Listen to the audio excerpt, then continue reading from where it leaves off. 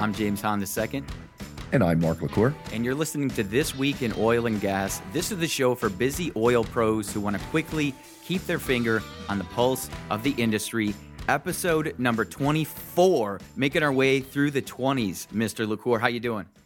I'm doing awesome. How you doing, James? I am fantastic. I got all the links over to you, and I had to rip myself away from my keyboard because I'm doing some awesome stuff that I figured out how to do with my website. And we have a lot of awesome stories to talk about. We do this every week. These are hand-selected by you folks. Whoever follows me at James Hahn II follows Mark LaCour at Mark_LaCour. That's LACOUR. We talk about the top stories that y'all click on, and we're going to kick it off with Buhari's war on corruption. And this really plays into some things that we've been talking a lot about lately, Mark. Nigeria petroleum minister appointed to appointment vital to overhaul corrupt oil industry. And you actually pointed out Nigeria on a previous episode of an example to look at. So let's talk about it. Yeah, so this has been needed to happen for a long time. And I'm actually surprised. I did not expect this to happen. But basically, after the current president, which assumed office in May, he saw all the corruption that was going on. And you know what he's doing, James? He's freaking cleaning house. And I love it. He is firing people left and right. He got rid of the entire oil cabinet. I mean, all of them. Got rid of all of them. He fired the entire cabinet. Yeah. Oh, man. Oh, yeah, wow. I mean, he is kicking butt and taking names, and he's working his way through the organization. You know, they have the nationalized oil company Nigeria produces about 70% of the country's wealth, and there's billions and billions and billions of dollars that through corruption has not made it to the peoples of Nigeria's accounts like it should have. It's not went to actually serve the people. So he's doing the right thing. Now, the problem is right now he needs a petroleum minister. He doesn't have one. So he needs a czar to appoint, and he's looking for that person. But he did grab some senior talent from Exxon and place right under the petroleum minister. So all he needs is to get that person above the Exxon guy and continue to clean house, and they may actually have a chance of getting this done. Now, this isn't going to happen overnight. The corruption's been going on for 16, 17 years now. And so it's going to take a few years to get it out. But this is the right thing to do as the president of the country. And it's the right thing to do to the Nigerian people. And really, it's the right thing to do to bring this part of Africa up to the modern age. So a petroleum minister, is that like he's the CEO of the National Oil Company? Yes, he will run the company. And so he got rid of the old minister, and now he's looking for one that's ethical and will do things the right way. I couldn't. Yeah. So imagine that American CEOs being called ministers. Right. It's in a lot of the world. I mean, in the UK, they use different words and we use as well. But yeah, it's the same thought. All right, moving on to Saudi Arabia. Saudi Arabia may go broke before the U.S. oil industry buckles. What's that all about? I love this article. I actually had one of my Twitter followers send this to me late last night or early this morning. I read it this morning while the rest of the world was sleeping. So, you know, we've said this before, that the crude oil that the U.S. produces does not enter the global market yet because it's illegal. So it's really not a battle between Saudi Arabia trying to battle the global production of the U.S. shale producers, because our oil doesn't hit the global market. Now, hopefully it will, because it looks like there's a bipartisan petition in Congress right now to revoke the export ban. But that's a separate subject. What this is talking about is that Saudi Arabia is having to dip into its savings account to keep business as usual running on these low crude prices. And we talked about this before in past shows. And if you think about that, if you think about having to dip into your savings account to keep your business running, that means there is an end at some point. At some point, you will run out of money. And this is a very well-written article on exactly the factors that figure into that and the geopolitics, right? So Saudi Arabia has a lot of friends, quite honestly, because they spend a lot of money. So what happens when that money starts drying up if you quit giving other countries billions and billions of dollars? Are they still your friends? And so if you think about it that way, you know, this article is putting is bringing stuff to surface that a lot of people may not have thought of, such as political tensions in the Middle East changing, the chances of the youth radicalizing more because they don't have these large social problems going on. Now, I say it's well written, has a lot of good points. I don't exactly agree with it. I think Saudi Arabia especially is way smarter than to start something to run out of money. But time will tell. So we talk about their savings account. How much do they have and how much time do they have? So that's so because they're not public, those numbers aren't made available to the public. I've seen some very who I consider very knowledgeable analysts say that, but basically at their current burn rate, they have about 12 years worth of financial reserves built in. So that means if they continue doing everything they're doing now, they can last about 12 years. Now, I don't think they'll continue what they're doing now. They're doing things like increasing refining capacity so they can start selling refined fuels. Well, that's money coming in the door. Like I said, the article is very well written as far as the facts. I just don't necessarily agree with the outcome. The 12-year rainy day fund. I got to get me one of them. All right, is Waha? I pulled this out because you've been teaching me a lot about moving further and further down, midstream, downstream, and in my understanding around even electrical production, electricity, and how that's distributed is pretty poor.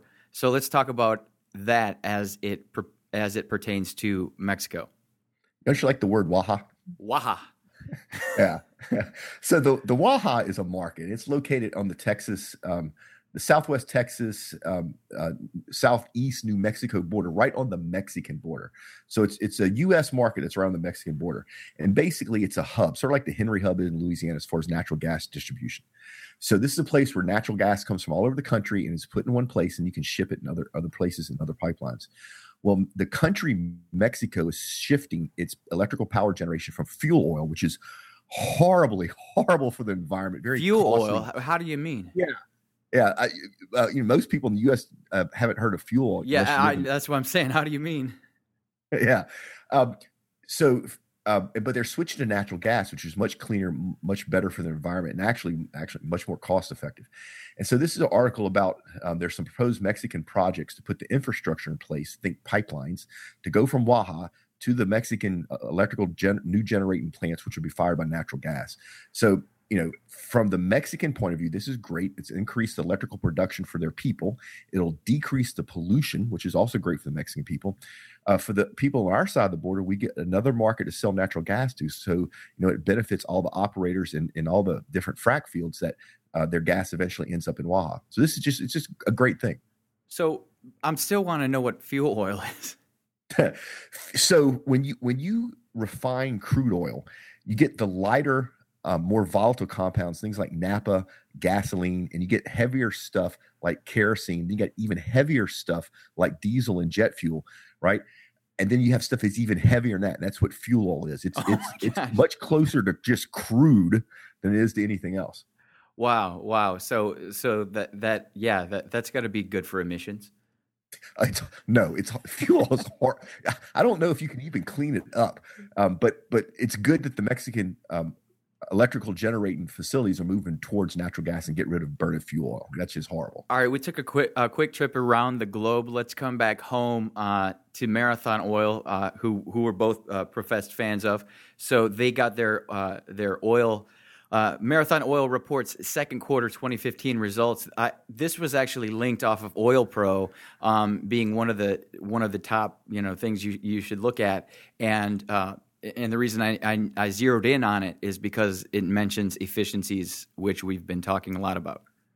Yeah. So as to be expected, Marathon's an E&P company, upstream company. They're hurting right now, right? 2015 adjusted net loss of $155 million. How would you like to have to go to your boss and say, hey, that $155 million I had, I lost it. Brutal. Yeah. Yeah, and they're doing all the right things, right? They're scaling back, they're cutting costs, they're increasing operational efficiency. They're actually, even though they're hurting, they're still spending money places that will pan out for them later. They're still investing in new technologies. They're doing some miracle work on something called a 3-horizon stack and frac, which is just a much more effective way to go into production in a frac well. So they're hunkered down and they're doing the right things. Marathons can pull out this completely fine. They just need the price of crude go back up, and they're not the only one in this boat. What is a stack and frac, and what does that look like? So what does it look like? It doesn't look much different than a normal well. So basically on one pad site, they'll drill 3 horizontal wells at one pad site. So instead of having one well on a pad, you have 3. And then they stack the production. When they actually go to production, they stack the production trees. So you're producing from 3 wells, but on one site. Make sense? So yeah, you got one Christmas tree on site that's producing. Well, you would have 3 trees that were stacked. That's what I'm saying. Yeah. 3 trees that are stacked and pushing everything out. All right, cool. So what's this about natural gas price rise above $4 could be imminent? Yeah, this is in Seeking Alpha, and they're constantly trying to put financial data out there to help people make good decisions on investing, especially in the stock markets. It's the production of natural gas looks like it's slowing down. It's way too early to tell, and I have some issues with this because the finances don't always add up. If you're an operator right now and you're only getting $3 per billion cubic foot for natural gas, and you want to wait till it goes up to $4, are you going to sit on that gas because there's no place really to store it anymore? Or are you just going to take the $3? A lot of operators would just take the $3, make some money instead of no money. But if the production is waning down, if the production is decreasing, then of course the demand stays the same and actually will start going up depending on how severe our winter is. And so you could see the price of natural gas get above $4. It's in the realm of possibilities. I don't actually think it will happen, but it is in the realm of possibilities that it could happen. So this is really dependent on a lot of operators deciding to cut back on production. And how bad our winter is, and what happens with storage, right? And so there's a lot of moving parts, and I don't have a crystal ball. As far as I know, Seeking Alpha doesn't have a crystal ball, so this is one of the possible things that could happen. Okay, so let's talk about something that did happen. Downstream offers integrated majors a ray of sunshine amid stormy second quarter. Of course, we've been hitting on this as a theme, and this is kind of pulling it all together. So let's talk about it. Yeah, so basically the majors or the super majors or the IOCs, whatever you want to call them, these are the companies that do it all: upstream, midstream, downstream, and some service. There's only 5 of them. It's ExxonMobil, Shell, BP, Total. I left one out somewhere. Anyway. Royal Dutch Shell? Yeah, Shell, yeah. So these companies, their upstream parts of their portfolio are hurting right now. Of course, look at the price of crude, but their downstream parts of their portfolio are doing very well. And then if you're lucky enough that you have diversity in your downstream, you actually have petrochemicals like Exxon does, and Chevron has a joint venture with ConocoPhillips called Chevron Phillips, then those are doing really well. Right. So it's the strategy of the super major is, whenever one part of my business isn't doing well, I make money somewhere else. And that's, one of the things that James, you and I both do with our clients. Just because upstream's hurting right now does not mean that we can't help our clients on the downstream side of the industry, which is flush with cash right now, tons of money. Right. So, and that's the same strategy that the super majors use. And that's what this article's about. It's showing that they're hurting on the upstream side of the house, but downstream, they're doing good. Yes. And on that point, as far as, us helping our clients, what we really mean by that is we're both very sales focused. Actually, I didn't even mention up front. We start off with I'm James Hahn II from Tribe Rocket. We have our new tagline, which is targeted traffic, qualified leads, closed sales. And then you, Mark. Mark with Modal Point. We're the oil and gas sales experts. Right. And so both of us help people, and I'm more on the demand generation lead front, and Mark is more on the research side, helping people find the exact place in a particular in oil and gas, in which segment where they are a fit as far as solving a problem. Darn good job explaining my business, James. That was good. Thank you. Appreciate that. And so what we're saying here is that if you're a vendor in oil and gas and you've been strictly focused upstream, you don't have to struggle and hate life until oil prices rebound. There's a lot of opportunity out there for you to kind of pivot, if you will, your business a little bit and start selling services and products downstream or midstream. Yeah, there's money everywhere, folks. You just got to know where to look. Yeah. So speaking of which, how to accurately bid a large downstream project. So this was shocking to see this in our list of stories. I love the article.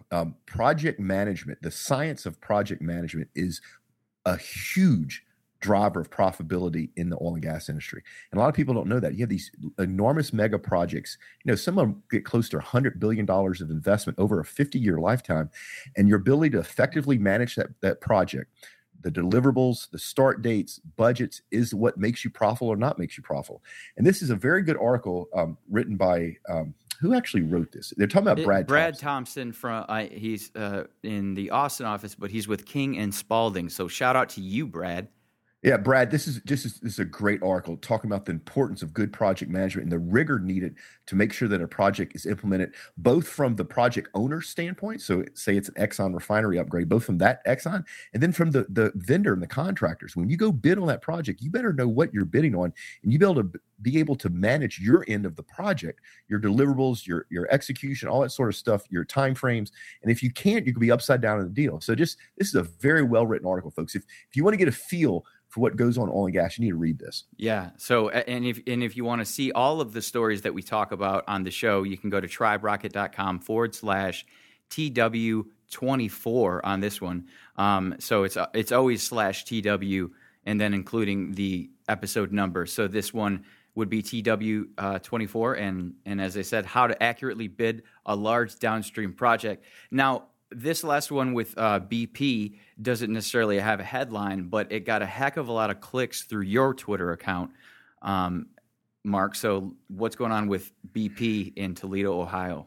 So this is a joint venture. This is a refinery in Toledo, Ohio. And the reason I put this out on my Twitter feed is I like to give people a feel for the reality. This is one refinery BP has. It's not even all of theirs. They're partners with somebody else. And they produce enough gasoline each day that they could fuel 95,000 ambulances a day. 95,000 3.8 million gallons a day? And that's one refinery. They produce enough jet fuel at the same time that they produce enough fuel to fuel these 95,000 ambulances a day. They also at the same time produce enough jet fuel for a commercial airliner to fly around the world 7 times a day, right? and enough diesel that 700 semi-trucks could drive from New York to Los Angeles and back on each day. Now, this is one refinery. This gives you a feel for the enormous output of a single refinery. Wow. I had no freaking clue. That my mind is blown. That is absolutely insane that in one day, that's what happens in Ohio with 625 employees. Yeah, and the refining capacity of the U.S. is in our backyard, James, in the Gulf Coast. We have the largest and the best refineries literally in the world right here in the Gulf Coast. This BP Husky joint venture is not even a big refinery. That's what I'm thinking. And that's why my mind is just like, I can't believe it, because I think about the ones that I see over just around town, and this has to be small potatoes compared to what they're doing out there. Yeah, it is. But, this hopefully gives people a feel for the scope of the output of the downstream side of the house. I mean, this is a ridiculous number. When you think about 95,000 ambulances, and you think about 700 semi-trucks, and you think about a commercial airline to fly around the world 7 times a day, all in one day, and that's one refinery puts that out. That's awesome. That's awesome. I wish they had an embed code. So BP, your social team, come on, guys. Give me an embed code so I can throw this on a blog post, this image. That would be amazing. All right, let's get into the commercial break. Many of y'all listening to this show are small business owners just in the oil field, just like Mark and I, whether you're upstream pushing through downtimes, midstream fighting for market share, downstream trying to move inventory, or a small service company looking to boost sales. We all need revenue. Like any skill, growing a business isn't easy. It takes persistence, patience, tenacity, and guidance. And that's why starting in September, and we've been doing a lot of market research calls, and I'm starting to get excited because everybody is saying this sounds like something they definitely the market wants, apparently. So that's always good, because Mark taught me how to do that research before I got excited. So that's why starting, so we said September, we're launching Oilfield Revenue University. Discover how to drive website traffic, leads, and sales on a scale that was once only available to industry giants. These are the same strategies I used to build Drilling Info's online platform, and the same tactics that Mr. Mark LaCour used to completely transform his business. MotoPoint went from having a team of cold callers trying to get their foot in the door and Mark on planes all around the world to now he doesn't have the cold calling team anymore, but he has a couple people handling his inbound leads. And that is quite a success story, not to mention the fact that he closed the largest deal in his company's history, 10x his average deal size. So learn how to maximize and convert trade show leads, create print ads that get results, and rapidly grow your email list. And if that's not enough, but wait, there's more. Take out billion-dollar competitors by ranking first on Google for search phrases across your oil field niche.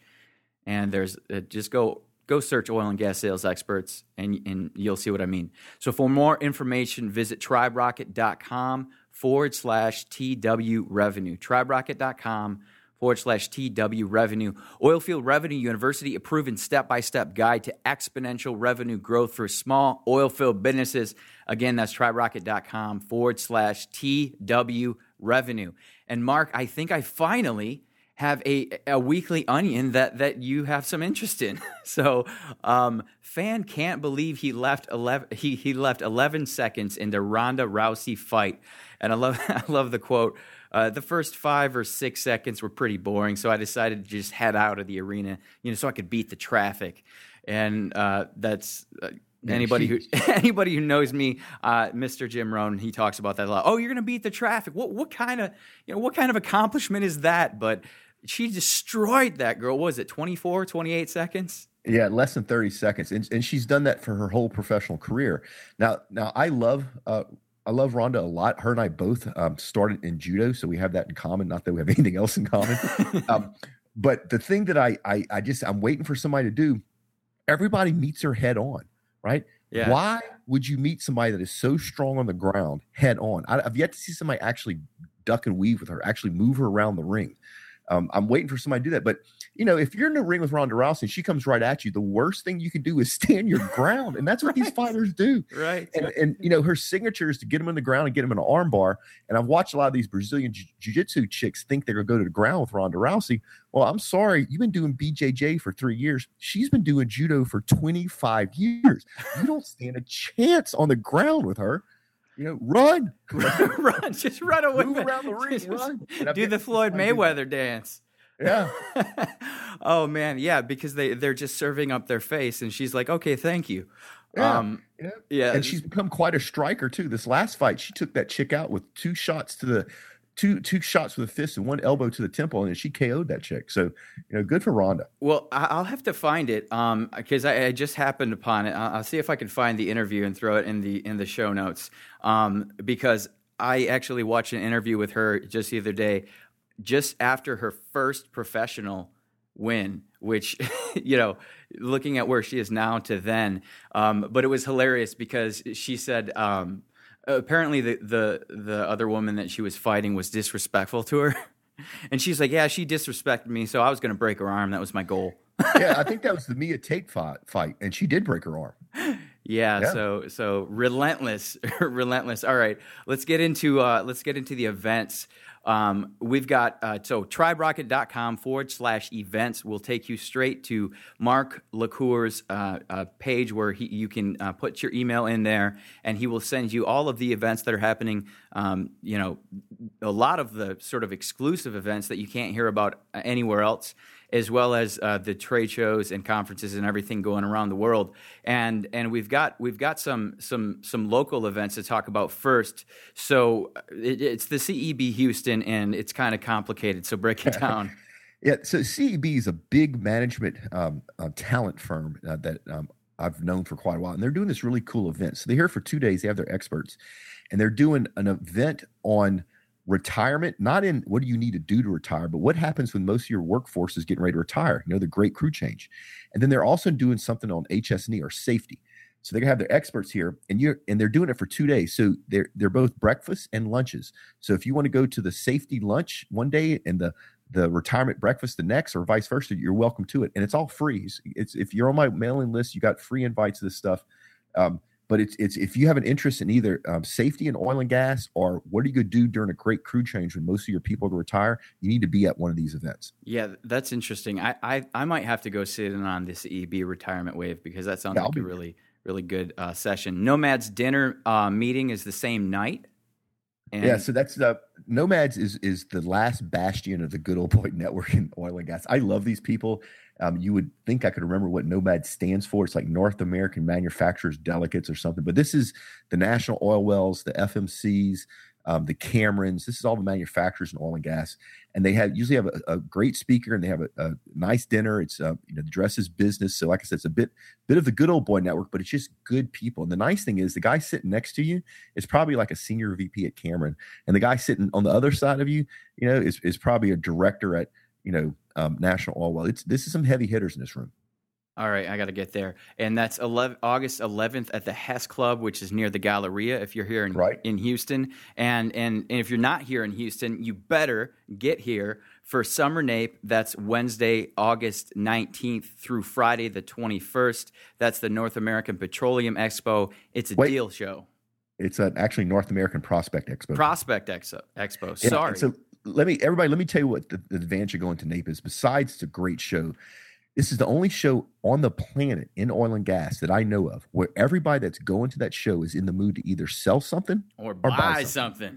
Right? These are prospects. In oil and gas, a prospect is somebody that has mineral rights somewhere. So this is companies and individuals that have mineral rights that they want to sell. And then these are people and companies that show up that want to buy mineral rights. And so it drives a different vibe. This is a great event if you're a vendor of any kind, to meet people who are in the mood to buy stuff or sell stuff. And James, you and I both will be there, right? I never miss NAPE. Absolutely not. Absolutely not. We've got some plans for winter NAPE, but we'll get into that later.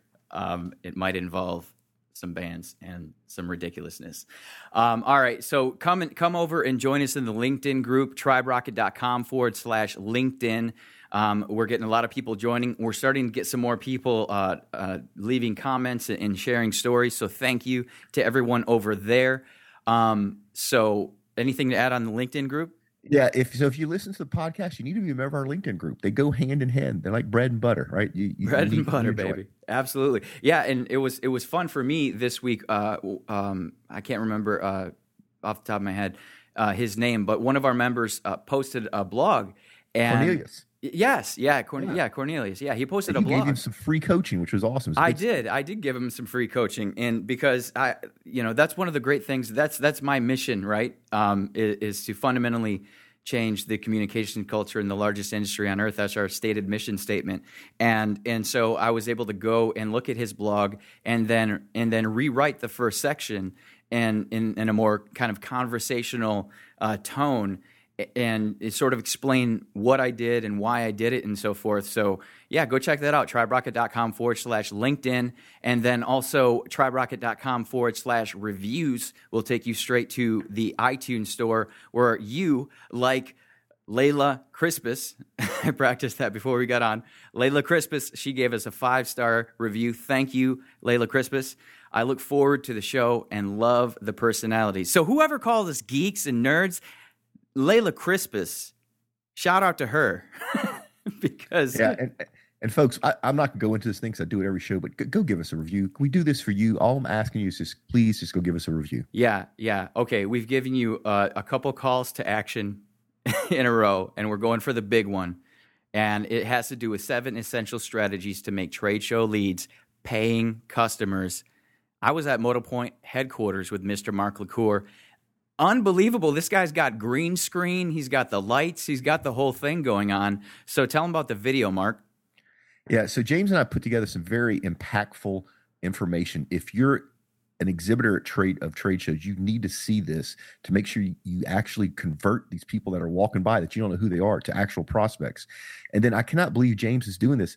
You're actually giving this away for free, James? I mean, we could sell this. I know I could. And that's the whole point is it's utility, which is a Jay Baer term, and the definition of that is marketing that's so good people would pay for it. And so you can text trade show altogether, just text trade show to 33444, And as soon as I get it produced and everything over the weekend, because I said this on the last show, but we actually got it taped this time, recorded this time. There's no tape involved anymore. But yeah, or you can go to my blog and sign up for the email list, because this is going to be the bribe, as we call it, the giveaway, the free gift in exchange for your email address. And man, I'm excited. I'm super excited because it goes hand in hand with our new tagline, and everything like that. So I don't think I have anything else. What about you, Mark? Yeah, it's folks. We really enjoy you listen to us in our show here, and there's a couple of things that we've asked you to do. Go do them, please. It allows us to keep doing the show. We can't keep doing this, forever without a little bit of help from you. So if you could go out and give us a review, that's great. Sign up. Do the text to get the 7 essential strategies to make trade show leads paying customers. I mean, that's just valuable stuff.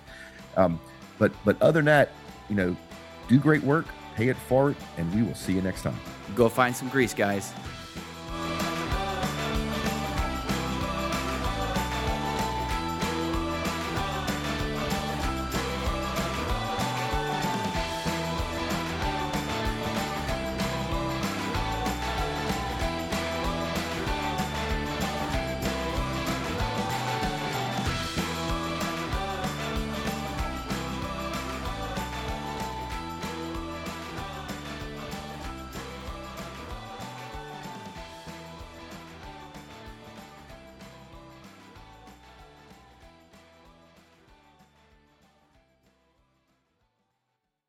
Well, quit goofing off. Let's get to it.